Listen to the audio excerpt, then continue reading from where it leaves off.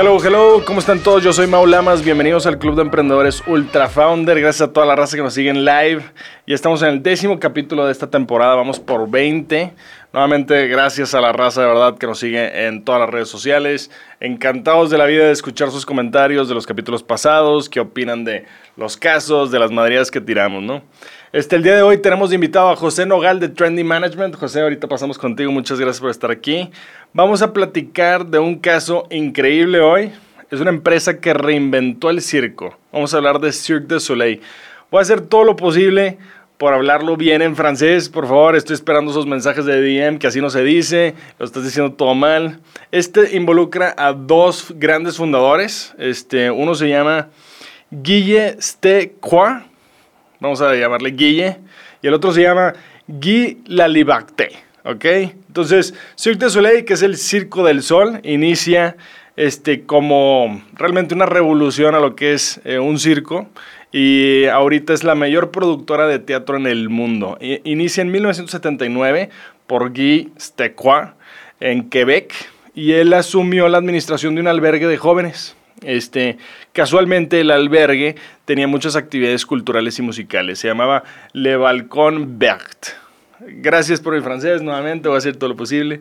Y de ahí surge la oportunidad de crear un programa con una compañía que hacía literal teatro, que se llama Bread and Puppeteers, que es teatro en la calle. Entonces empiezan a involucrar a muchos jóvenes y justo el siguiente año, en 1980, conoce al cofundador, que es un joven que estaba tocando el acordeón, tragafuegos, literal, era de espectáculo, que se llama Guy Laliberté, tiene 21 años y dice, oye, necesito a alguien que me ayude en el equipo, involúcrate en la parte administrativa, coordinación financiera, etcétera, ¿no? Ese año, sin fondos, empiezan a buscar cómo sacarlo adelante el proyecto y encuentran que el gobierno estaba dando fondos. Entonces, buscan apoyo de gobierno y el principal, Guille, dice, oye, yo voy a hacer un recorrido de 90 kilómetros en zancos para poder aparentar que somos algo ya formal, y lo logra, y le mandan el video y todo al gobierno y logra que les dieran los fondos necesarios para sus primeros espectáculos. Entonces, así se le empiezan a pelar realmente por 3 años, con carpas de 800 personas, 500 personas, haciendo estos grupos de gente de entretenimiento en la calle. En 1994... ya el joven empieza a agarrar la batuta, que era Guy Laliberté, toma las riendas del negocio y empieza a integrar a directores artísticos, empieza a integrar a gente de maquillista y empieza a hacer como que ya más estructura de una empresa. Entonces de ahí empiezan a despegar, les empiezan a hablar de otras ciudades y ese mismo año llegan a 11 ciudades y cambian el nombre, del nombre anteriormente era el entretenimiento, cambian el nombre oficial a Le Grand Tour du Cirque du Soleil. Entonces, de ahí empiezan a involucrar muchas técnicas distintas, tratan de visualizar lo que sería el teatro o el circo sin animales. Entonces empiezan con técnicas de comedia de arte, exposición internacional en Vancouver, empiezan a levantar tipo 1,500 personas, hacen su primera petición a China para buscar a los mejores acróbatas. Entonces empiezan a involucrar a todo este tipo de gente diciendo, oye, podemos revolucionar lo que es el teatro, lo que es el circo, y empieza a tener mucho éxito. Todo el mundo estaba emocionado a verlos, tenían filas y filas de gente que los quería ver. Para estas épocas no tenían flujo, o sea, iban creciendo, y en 1987 Cirque du Soleil invierte todos sus recursos para ir a Estados Unidos a una exposición en Los Ángeles que se llama el Art Festival, y hacen un espectáculo que se llama Le Cirque Reinventé, ¿verdad? El circo reinventado. Y dice, ahorita, en una entrevista, Guy Laliberté dice que no tienen dinero de regreso. Decía, güey, si no levantamos ventas de boletos, no podemos regresarnos, ¿no? A Quebec. Entonces, fue un exitazo, gracias a Dios, invierten bien, muy puntual, se vuelve un exitazo. Todo el mundo se vuelve fan de lo que es el nuevo circo. De hecho, a diferencia de los Ringling Brothers, que eran en esas épocas, el circo gana hasta un premio Emmy por la categoría de evento especial sobresaliente. Tanto éxito que tuvo en esos años que tuvo 2 ofertas de compra, uno de Walt Disney Company y otro de Columbia Pictures. Las dos, dijo Gila Libacté, dijo, no estamos vendiendo la empresa. De ahí, en 1988 a 1992, empiezan a crecer tanto que los invitan a los Juegos Olímpicos de Calgary. Después de ahí empiezan a hacer giras ya internacionales a Londres, París, Japón, Suiza. O sea, empieza a crecer exponencial todos los espectáculos.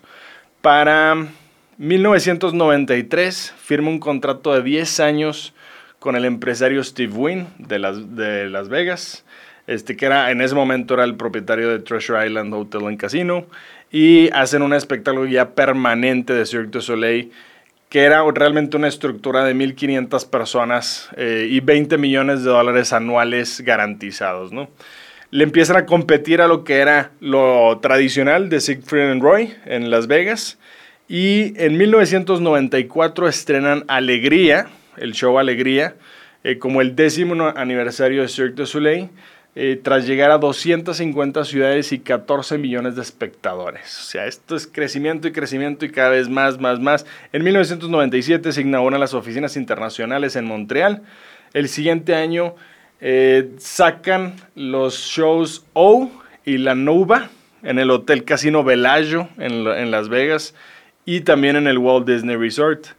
Para O, la gente que no ha visto el espectáculo de O está increíble.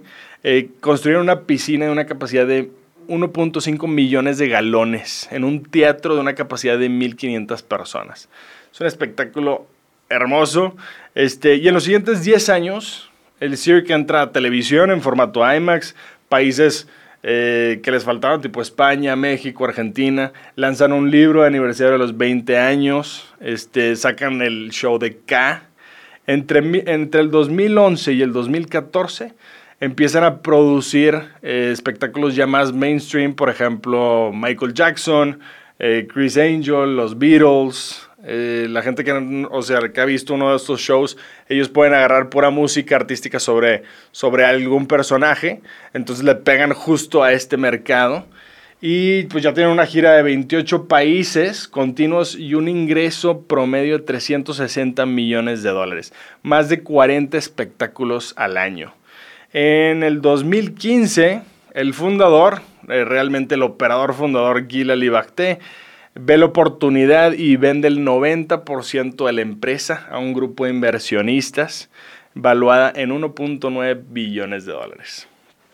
En los próximos años estaban generando ventas alrededor de 800 millones a 850 millones de dólares al año, pero en la pandemia les pega súper fuerte y justo acaba de salir hace poquito una noticia que estaban casi en bancarrota y estaban levantando capital para reactivar todo ya con la vacuna, etcétera, ¿no? Gila Libacté ahorita ya se ha dedicado a la filantropía, hizo una empresa de medios y de hecho hasta pagó $12 millones para ser el primer astronauta turista en la nave espacial de Canadá. ¿Qué te parece? Viviendo la vida at large. Entonces, es un caso padrísimo cómo reinventan realmente lo que es el entretenimiento, el circo. ¿Con qué nos podemos quedar de Cirque du Soleil? Número 1, trabaja en tu pasión. Hay una frase que a mí me gusta mucho que dice, dedícate a algo que te apasiona y no tendrás que trabajar un día de tu vida. Es de Confucio, es un filósofo chino. Realmente yo sí soy mucho de la idea de que la productividad y tu entusiasmo van muy de la mano. Si haces algo que te emociona, realmente no lo haces por trabajo, lo haces porque te emociona, lo harías gratis, no más que recibes dinero por él.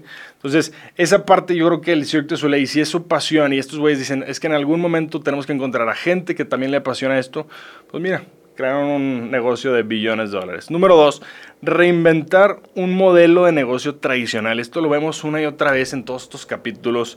O sea, siempre buscar la forma de innovar. Innovate or die. Obviamente la crisis es la madre de toda innovación, pero hay empresarios muy aventados, muy kamikazes, que están buscando continuamente cómo reinventar. Uno de los pecados más grandes de las empresas es la frase siempre se ha hecho de esta manera y hay que seguirlo haciendo así. Ya hemos visto casos de fracaso tipo Kodak, BlackBerry, todos estos que dijeron, es que siempre ha sido así, se chingó y de repente llega una empresa con más innovación y los mata, ¿no? Y número 3, defiende tu valor. Esto lo vemos del fundador de Gila Libacté. Cuando este güey firma un contrato con Wynn, él demanda control creativo absoluto. Dice, esta es la única condición que yo voy a trabajar y si no quieres, güey, no voy a firmar ni madres. Número 2, no voy a dar porcentaje de la empresa. Y número 3, no voy a dar exclusividades. Entonces, él sabía el valor de la empresa, sabía el potencial, aunque necesitaban flujo y necesitaban mantener esa posición a largo plazo para mantener esa una base que nunca habían tenido. Él decía, yo prefiero estar rígido en mis valores y pues justo le funcionó porque de ahí empezaron a dar shows en el Bellagio, en Walt Disney, etcétera, ¿no? Entonces, es un caso muy, muy, muy padre. Vamos a dejarla ahí y vamos a pasar con nuestro invitado José Nogal de Trendy Management. Si estás buscando un lugar de buena vibra para comer, ¿por qué no intentas el bagel tropicalizado a la mexicana en Join Us? Si usas el código UF21 en Mostrador te van a dar 10% de descuento. Están en el centro comercial Oasis Coyoacán o los puedes pedir en Rappi y Uber Eats. Muy bien, excelente. Estamos de regreso en Ultra Founder con nuestro invitado José Nogal de Trendy Management. José, muchas gracias por venir. Muchísimas gracias a ti por la invitación. Oye, invitación. güey, qué pena, güey, que está haciendo tanto calor, cabrón. Hasta parece que estamos en Monterrey. Oye, y justo, güey, fui a Monterrey y estaban lloviendo y la madre. Y el día que yo voy, 40 grados. No, ¿qué hiciste? Güey, y me regreso, güey, el domingo. Y mi mamá, oye, ya bajó la temperatura 3. Y yo, güey, what the fuck, o sea, me está siguiendo. Y ahorita realmente ya no aguanto, güey. Estamos a 27 grados, güey, y ya siento esta semana ha estado de locos, ¿verdad? Horrible.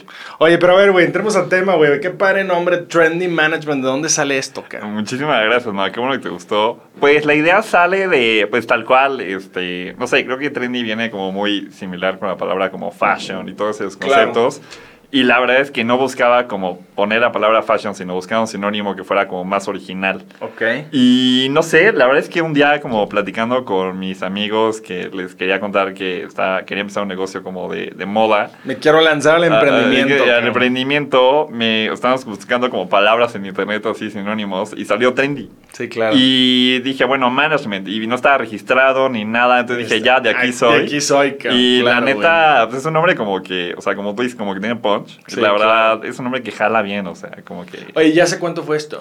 Trendy lo empecé hace como 4 años. Hace 4 años, sí. Con la idea literal de, oye, yo voy a hacer management de la parte de moda, ¿o qué es? Ajá, exactamente, tal cual. O sea, yo en esa época era modelo. Ok. Y muy interesante porque un día estaba cenando con el director de la agencia donde yo estaba y me empieza a platicar como del business y todo y digo, wow, o sea, no me lo bueno que está, o sea, está increíble. Yeah. Entonces dije, me gusta la modelada, pero creo que la parte como el negocio está más cool. Ok. Y de ahí ¿Modelo de qué, güey? Perdona mi ignorancia, yo no sé qué es un modelo. O sea, el modelo puede ser un freelance, puede ser... No, ok, modelo de moda. Modelo de moda. Exactamente. Específicamente para ciertas marcas. Para marcas. ¿Cómo funciona ese ambiente? O sea, pues, dices, yo quiero ser modelo, güey. Pues sí, o sea, tienes como que meter a una agencia y ellos como que te van mandando como castings a los que tienes que... o sea, con los que tu perfil va. Y oye, ¿sabes qué? Este queda perfecto para la revista, güey. Exacto, sí. Y la verdad, muy bien. O sea, yo quedé como varios como para Hugo Boss y Coca-Cola. Güey, qué chingón, güey. Esto cool. Qué a toda madre. Neta, sí. Y de ahí como que la idea de hacer una agencia yo me encantó. Ok. Y tal cual lo que Trendy Management se volvió es como una agencia como que representamos modelos, pero también hacemos eventos propios. Ok. O sea, entonces hacemos nuestros desfiles, hacemos nuestras campañas con marcas, representamos marcas también para hacerles como activaciones. Por ejemplo, si tú eres, no sé, diseñador y sacas como una nueva colección, nosotros te hacemos todo, o sea, te posicionamos en revistas como Vogue, la Gaceta del Palacio de Hierro, o sea, te movemos como con todo lo que va dirigido como tu medio. O sea, el paquete completo. Para la activación de un producto o servicio. Exactamente. O sea, más por ahí. Tal cual. ¿Y eso ya existía en el mercado? Pues tal cual en México no. O sea, sí había en México como o agencias de modelos o como agencias de publicidad o de PR. Okay. Pero tal cual como una agencia que hiciera como todo, no había. Y pues nos aventamos y la verdad, bien. Güey, o sea, que toma tú solo. Yo solo empecé y ahorita ya somos un equipo de 7 personas. Ok. Y la neta, muy contentos todos. ¿Sí? La verdad que sí. Güey, qué padre, güey. Y a ver, entonces tú dices, oye, ¿sabes qué? Yo quiero contratar a Trendy Management porque vamos a sacar... no sé, la nueva Jury, güey. Ajá. Entonces tú dices, a ver, para eso necesitas este tipo de exposure por este tipo de tiempo. Exactamente. Con un presupuesto. Claro. Es que tal cual, ponte tú a pensar, o sea, por ejemplo, eres diseñador y sacas tu producto, o sea, al final sí es una lana para ti contratar gente que te va a hacer como la publicidad, contratar los modelos, contratar los fotógrafos, todo. Esto pero sería 100% retail, ¿verdad? Sí, exacto. O sea, siempre las marcas de retail. Exactamente. Okay. Sí. Y la verdad es que pues, es un nicho que abrimos y la verdad ha jalado muy, muy bien. Porque es un plug and play. Exactamente. O sea, te involucras ya todas las áreas. Exactamente, como que capitalizas, más bien como monopolizas todas las funciones. Claro. Y ahí sí tu oferta eso, y sabes que yo te voy a dar un all-in-one, te voy a poner desde los modelos, la publicación en las revistas y por un tiempo en específico. Sí, o sea, dependiendo de ello lo que busquen. O sea, a lo mejor te interesa que tu comercial salga 6 meses, pues lo programamos para 6 meses. Pero o quieres como una publicación en una revista por un tiempo determinado, lo hacemos. O sea, realmente depende más bien lo que estás buscando tú. Y dime una cosa, o sea, la gente que está en la empresa contigo, o sea, tu equipo... Los 7 no son modelos todos, ¿sí? No. Okay, no, nada que ver. no. Tú buscas y representas a una gama de X cantidad de modelos. Exacto, exacto. O sea, igual por el medio, pues tengo como varios amigos modelos, mujeres y hombres. Y de ahí la verdad es que hemos como trabajado todos muy bien en Mancuerna. Güey, qué padre. Sí, ¿Y campañas como qué? O sea, platícame cuál sería así una campaña exitosa que han hecho. Pues realmente hemos hecho mucho, sobre todo exitosas a nivel de que hemos cubierto como todas las áreas. Ha sido con marcas emergentes mexicanas. O sea, por ejemplo, ahorita con una marca que se llama Atemporal, que es de moda. Okay. Son como ropa deportiva, o sea, como pants, playas para correr, todo eso. Realmente era una marca que no existía. Y llegaron los diseñadores y nos dijeron de José, queremos como posicionar esta marca. Claro. Entonces nosotros hicimos todo, o sea, ellos nos daban como los diseños que tenía la ropa y nosotros con los modelos. Ya fabricada. ¿no? Ya fabricada, claro. pero no tenían más que eso. Y realmente es un caso... tienen stock, güey, casi Ajá, exacto. Con la prenda, güey, de no me la vais a madrear, güey, porque esta es la única que tenemos. Si se ensucia no hay otra, ya sabes. Claro. Y la neta súper bien, porque con los modelos y con el equipo de producción los posicionamos y los movimos, o sea, hicimos como fotos con los modelos usando sus productos. Y muy interesante porque lo publicamos en revistas, al final hicimos comerciales también con ellos, hicimos todo. Okay. Es una marca que sí le hemos cubierto como todas sus áreas. Pero también tienes otras marcas que te dicen de, oye, solo me interesa como la revista, entonces ya te quedas con eso. Ya, claro, y cada uno con su presupuesto, sus tiempos, etcétera. Ajá, exacto. Y lo más difícil del negocio que, o sea, me imagino que tienes que manejar a mucha gente, que tiene a lo mejor un carácter difícil. ¿Cuál sería la palabra, güey? No sé, güey. Sí, creo que cualquiera que esté en esta industria de la moda te va a decir que de verdad es una industria muy difícil. Me imagino. La gente es fría, o sea, de verdad es muy, muy estás complicado. En eso, ¿no? Y estás en eso. Como que así es el medio. Tal cual, o sea, como que, no sé, a veces, o sea, lo voy a decir así, intento ser como es una persona como muy abierta, como buena persona. Claro. Pero te topas como con un muro. Sí, y ese muro es como esta industria y tienes que saber entrar y tienes que tener colmillo. Sí. Y pues tal cual, o sea, no sé, como... Mucha política, me imagino, ¿no? Sí, muchísimo. Y muchos intereses de por medio y todo. Claro, güey. Pero la verdad, o sea, me quedo un poco con lo que decías hace rato como de Cirque du Soleil. Ajá. De que al final les gustaba a ellos lo que hacían y empezaron como sin mucho presupuesto, sin nada. Pero realmente era como, ellos iban a trabajar y lo hacían como porque les gustaba, no lo veían como trabajo. Sí, claro. Yo lo veo tal cual así, o sea, realmente... Esa ha sido tu filosofía desde el inicio. Mi mentalidad. Güey, pues qué chingón, diaria, sí. Y así como tú dices, o sea, si lo haces porque te encanta y ese es tu día a día, güey, pues vas a encontrar la forma, ¿verdad? Vas a encontrar la forma y a lo mejor no es entrándole directo al toro, güey, con los big players, pero puedes agarrar un mercado sombra, puedes hacer muchas cosas. Claro. Siempre puedes apostar como por los emergentes, o sea, como los diseñadores que apenas están empezando su carrera, que necesitan como más ayuda que marcas grandes. Entonces puedes apostar por ellos y la verdad es que al final hacen buena mancuerna y acaban siendo como muy leales y van creciendo juntos. Oye, pues mira, la raza que nos está escuchando en el live, la raza que nos escucha en el podcast, güey, si alguien quiere ser modelo, por favor, mándale un mensaje a José. Yo creo que siempre estás buscando Pero talento, siempre, ¿no? ¿Cómo se le llama, güey? Talento se los agradecería si me Y si no escriben. funciona Keeperfy, ya sabes, todo el equipo de aquí, tú nos dices que nos tenemos que poner. No, ya, por favor. Entra, por favor. ¿Ves, güey? Ya eres de oportunidad. Siempre eres de oportunidad. Un cross-sale. Oye, José, y por último, igual que todas las entrevistas, tratamos de, un libro o un mensaje que tú le pudieras dar a los futuros emprendedores, gente que te esté escuchando que dice, güey, yo quiero hacer algo similar o no sé por dónde, etcétera, ¿no? Pues una frase yo creo que me quedaría mucho con, creo que tal cual un poco lo que hablábamos de, si te gusta lo que haces, creo que tienes que ser como paciente, constante, claro. Y al final las cosas van a dar resultado. Pero si te rindes a la primera, pues la verdad es que tu negocio, o sea, si deseas emprender, sí. Tu negocio no va a jalar. O sea, tienes que estar como al tiro día a día. Sí, ser persistente, ¿no? Persistente, tal cual. Y te vas a topar con muchos problemas. Claro. Y a fin de cuentas yo creo que los emprendedores eso somos gente que resolvemos problemas, porque a fin de cuentas pues ya el negocio es un poco secundario, ¿no? Te vuelves Totalmente. en esto, el bombero, güey, todos los días está apagando fuegos, güey, está resolviendo problemas nuevos, etcétera, ¿no? Totalmente, yo creo que tienes que estar con la mentalidad de que va a haber días buenos y días malos. Claro. O a lo mejor meses buenos y meses malos. Claro. Pero realmente, si te gusta lo que haces y eres constante, o sea... Un buen equipo alrededor de ti, güey, gente que quiera chambear, güey. No claro, tiene por qué no funcionar. Totalmente. ¿Verdad? No, güey, qué chingón, güey. De verdad, muchas felicidades por tu negocio. No, vamos a tomar un pequeño break y pasamos a la última sección del Ultra Quiz. Muy bien, estamos de regreso en Ultra Founder con mi compadre José. José, nuevamente, gracias, güey. No, gracias a ti. Encantados, güey. Nuevamente, otra vez, felicidades por tu negocio, cabrón. Muchísimas gracias. Y si se nos ofrecen en Keeperfy, Mel, toma nota. Si se nos ofrece, oye, necesitamos modelaje o edecanes para lanzamiento, algo necesitaremos, toma nota, ya sabemos con quién. Muy bien, compadre, vamos a pasar a la última sección, que es el Ultra Quiz. Son 3 temas de lo que está pasando en el mundo, a ver qué opinas. Vamos a pasarla bien, como platicamos, no nos falta el tequila. Exacto. Número 1, esta noticia se llama Totus Bowl. El año pasado, un señor en New Haven, Connecticut, en Estados Unidos, entra a una venta de garage y se topa con un plato de porcelana que le gustó. Dice, oye, yo he visto esto anteriormente, está bonito, está en buena condición. Y ofrece comprarlo por $20. Le dice, no, pues 40 y negocia y lo compra en $35.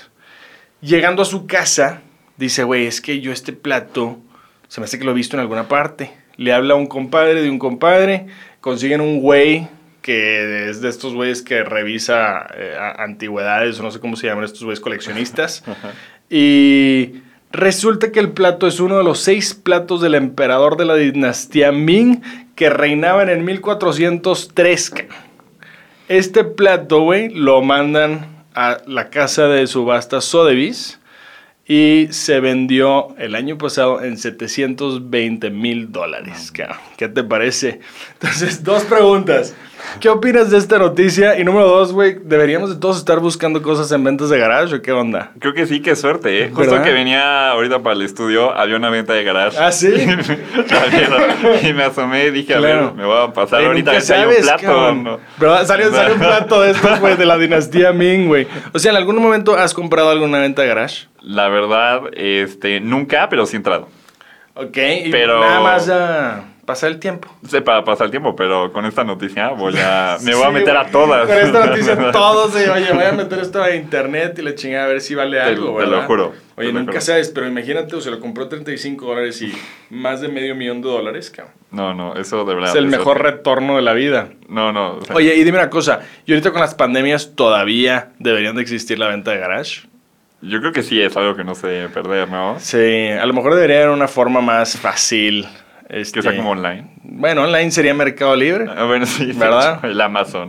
Bueno, en Amazon no sé si puedes vender. Sí puedes vender cosas usadas en Amazon. Creo que sí. Creo que sí. Creo que hay una sección. Pero bueno, entonces estamos de acuerdo que vamos a buscar ventas de garage de en adelante. Pero todas. Totalmente de acuerdo. Vamos a pasar a la segunda. Esta noticia es de Twitter y de Chrissy Teigen. ¿Sabes quién es Chrissy Teigen? La esposa de John Legend. Ok. Me encanta. Estos güeyes son la pareja de artistas. Ajá. Salen en todos los Emmys y los Oscars y la madre. Ok. Total, Chrissy Teigen, la esposa, tenía 13.7 millones de seguidores en Twitter y anunció el 24 de marzo que ya no podía más con el hate, que era un mugrero Twitter y que iba a deshabilitar su cuenta. Y salió en las noticias, obviamente ese tipo de noticias y entertainment, esas madres, ¿no? La modelo actriz, después de 3 semanas, dice, ¿sabes qué? Siempre no.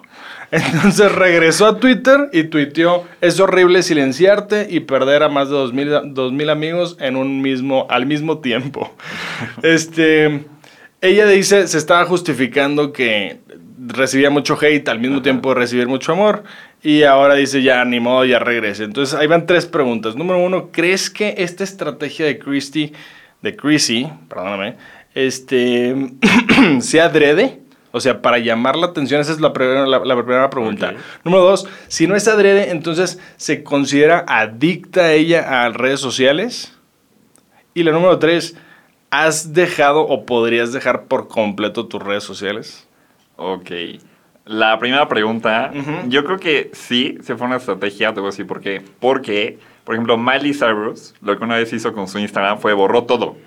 Todo su contenido. Todos sus posts, ajá, dijo, güey, los voy a borrar todos. Exactamente. Y fue una estrategia como para que la gente hablara de eso y tuvo mucho más seguidores. Sí, pues ya estamos hablando de eso aquí, ¿verdad? O sea, ya somos, Mau, aplícate. Exacto, cabrón, ¿no? Luego, Mel, empieza a borrar todo en chingue. Y no sé, a lo mejor ella hizo lo mismo, porque al final, como dices, fue una noticia que salió como en y todas esas. Sí, aparte, güey, luego yo me quedé pensando, a ver, si realmente vas a dejar redes sociales, ¿por qué chingados lo anuncias? Ajá, simplemente la dejas y ya, claro. Ya, güey, sí. Lo anunció bien encabronada y ahora 3 semanas después dijo, no, siempre no. No sé, yo pienso que fue una estrategia, no estoy seguro. Pero me voy por ahí. Obviamente crees que hay gente adicta a las redes sociales. Ah, no, sí. No, y que el valor de la persona es en base a cuántos seguidores y cuántos likes y le chinga. Claro, por eso hay un mercado atrás de venta de followers, venta de likes, venta de comentarios. Sí. El otro día me enteré que hay hasta venta de número de personas que ven tus historias. Que de vistas. Exactamente. Sí, hay un área de oportunidad ahí. Eso se puede hacer con código bien fácil. Se me hace oye, y por otro lado, ¿tú crees que tú pudieras dejar las redes sociales? ¿O has hecho estos fasts de tecnología? No. Que la raza dice, ¿sabes qué? Me voy a aventar un fast de todo el fin de semana, güey, de 0 celular, güey. Lo he intentado. Está casi imposible. Fail total, la verdad. Traes una computadora ahí, güey. Sí. Y sobre todo Instagram. O sea, yo soy adicto a Instagram. Sí. No puedo dejarlo. No sé. No podría. Sí, y más, o sea, vaya, si lo utilizas, a lo mejor en tu caso no sé si lo utilizas como negocio. Pero a lo mejor si no lo utilizas como negocio y como quiera tienes que estar pegado, ahí sí puede haber un problema, ¿no crees?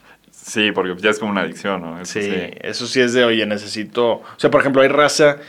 Dijo, puta, ni me quiero imaginar, güey. Si de por sí, güey, primaria y secundaria, güey, era difícil. Como vas madurando y la chingada. Totalmente. Imagínate, güey, la raza que postea, güey.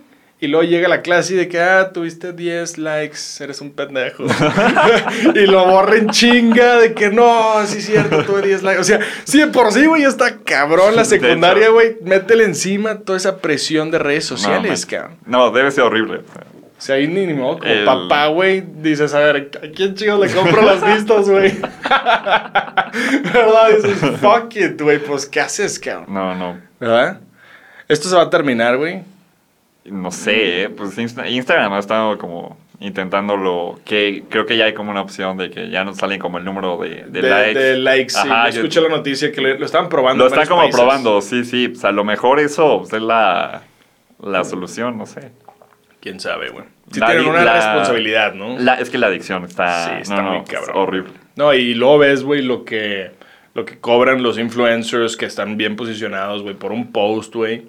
De hecho, pusimos la noticia de Fire Festival, ¿no? La vamos a ponerla para la siguiente del capítulo. Pero así, ¿viste lo de Fire Festival? Increíble esa historia. Sí, escuchaste la noticia. Increíble. Que ya los demandaron a los cabrones. Sí. Toda la gente que invirtió. Y ahora están vendiendo, güey, ¿cómo se llama? El merchandise. No. Sí, güey. Y es un exitazo. Todo el mundo quiere una pinche hoodie de Fire Festival. Pero ahí, por ejemplo, en ese caso, les pagaban a todas estas modelos y así por subir la foto naranja. Sí. Creo que el mínimo era $300,000, algo así, por una foto. Una locura. Es una locura. Entonces, ¿vamos a dejar las redes sociales? Hijo, Yo creo que no, güey. En algún retiro espiritual. Eso sí puede ser. A lo mejor un fast de fin de semana. Porque güey. si no, no veo opción. ¿No? Muy bien, compadre. Vamos a pasar a la última. Este es un juego que se llama Más o Menos. Te voy a dar 5 opciones. Estos son localizaciones más populares del cine. Son los lugares que más han salido en películas, según IMDb. ¿Conoces IMDb? La app de International Movie Database. Entonces, vamos a empezar y te voy a ir diciendo cómo funciona. Okay. Número 5. Sydney Opera House en Australia. ¿Ok? Yo te voy a decir, esta ubicación ha salido en más de 25 películas o en menos de 25 películas. Ok. Yo digo que ha salido en menos de 25. Incorrecto, ha salido en 65 películas. Número 4. La Torre Eiffel de París ha salido en más de 90 o en menos de 90. Más de 90. Correcto, pero 95. Bien cerquita. Cerca, sí, bien cerquita. Cerca. Trafalgar Square en Londres. Okay. Más de 140 o menos de 140 películas. ¿Quién lleva estas pinches estadísticas? De hecho, alguien que no tiene mucho. Alguien o su jale es ese, güey. Pues ve la película a ver cuántas veces sale. En la pandemia se puso a ver. Sí, exacto, güey. Más de 140 o menos de 140 Trafalgar Square en Londres. Yo digo que menos de 140. Correcto, güey. Ha salido 131 veces. Número 2, vienen las dos más populares. Okay. Niagara Falls, en Canadá. Más de 200 o menos de 200. Menos de 200. Correcto, nuevamente ha salido 142 veces. Y número 1, la más popular en todas las películas según IMDb, Central Park en Nueva York. Más de 450 o menos de 450. Por mucho más de 450. Pues no es mucho, güey, pero estás correcto, güey. Sale en 532 películas, cabrón. Wow. Qué pedo, pensé que wey. mucho más. Yo también, güey. Juré que más. Las pinches series. Friends, güey. Sí. No sé cuántas veces ha salido en Friends. Literal, mucho. O sea, yo pensé que como 700. Sí, exacto. Yo hubiera pensado hasta 1000, ¿verdad? 1000. Sí, hubiera estado. Oye, pero te fue muy bien, güey. Nada más le fallaste a una, cabrón. Muy bien. Que en la pandemia no tenía mucho que hacer. Sí, estábamos viendo películas y estabas apuntando en tu libreta, güey. Llevaba la cuenta. Ya salió tantas veces. Oye, José, güey, pues encantados, güey, de tenerte, güey. De verdad, nuevamente, muchas felicidades por tu negocio, güey. Por último, la raza que quiera buscarte ya hacia ti para un consejo o quiera contratar algún servicio de Trending Management, ¿dónde te puede buscar? Sí, claro, @José Nogal. Ok. Ese soy yo. Y mi agencia @Trendy Management, ahí estamos siempre. Que pidan informes, tenemos quieran. Paquetes, todo esto. Exactamente, ¿no? Lo que quieran. Perfecto, buenísimo. Por último, vamos a mandar saludos a Raza de Monterrey, Walo López, a Luigi y Fernando NBN, que nos escucha en Instagram, nos ven en Instagram.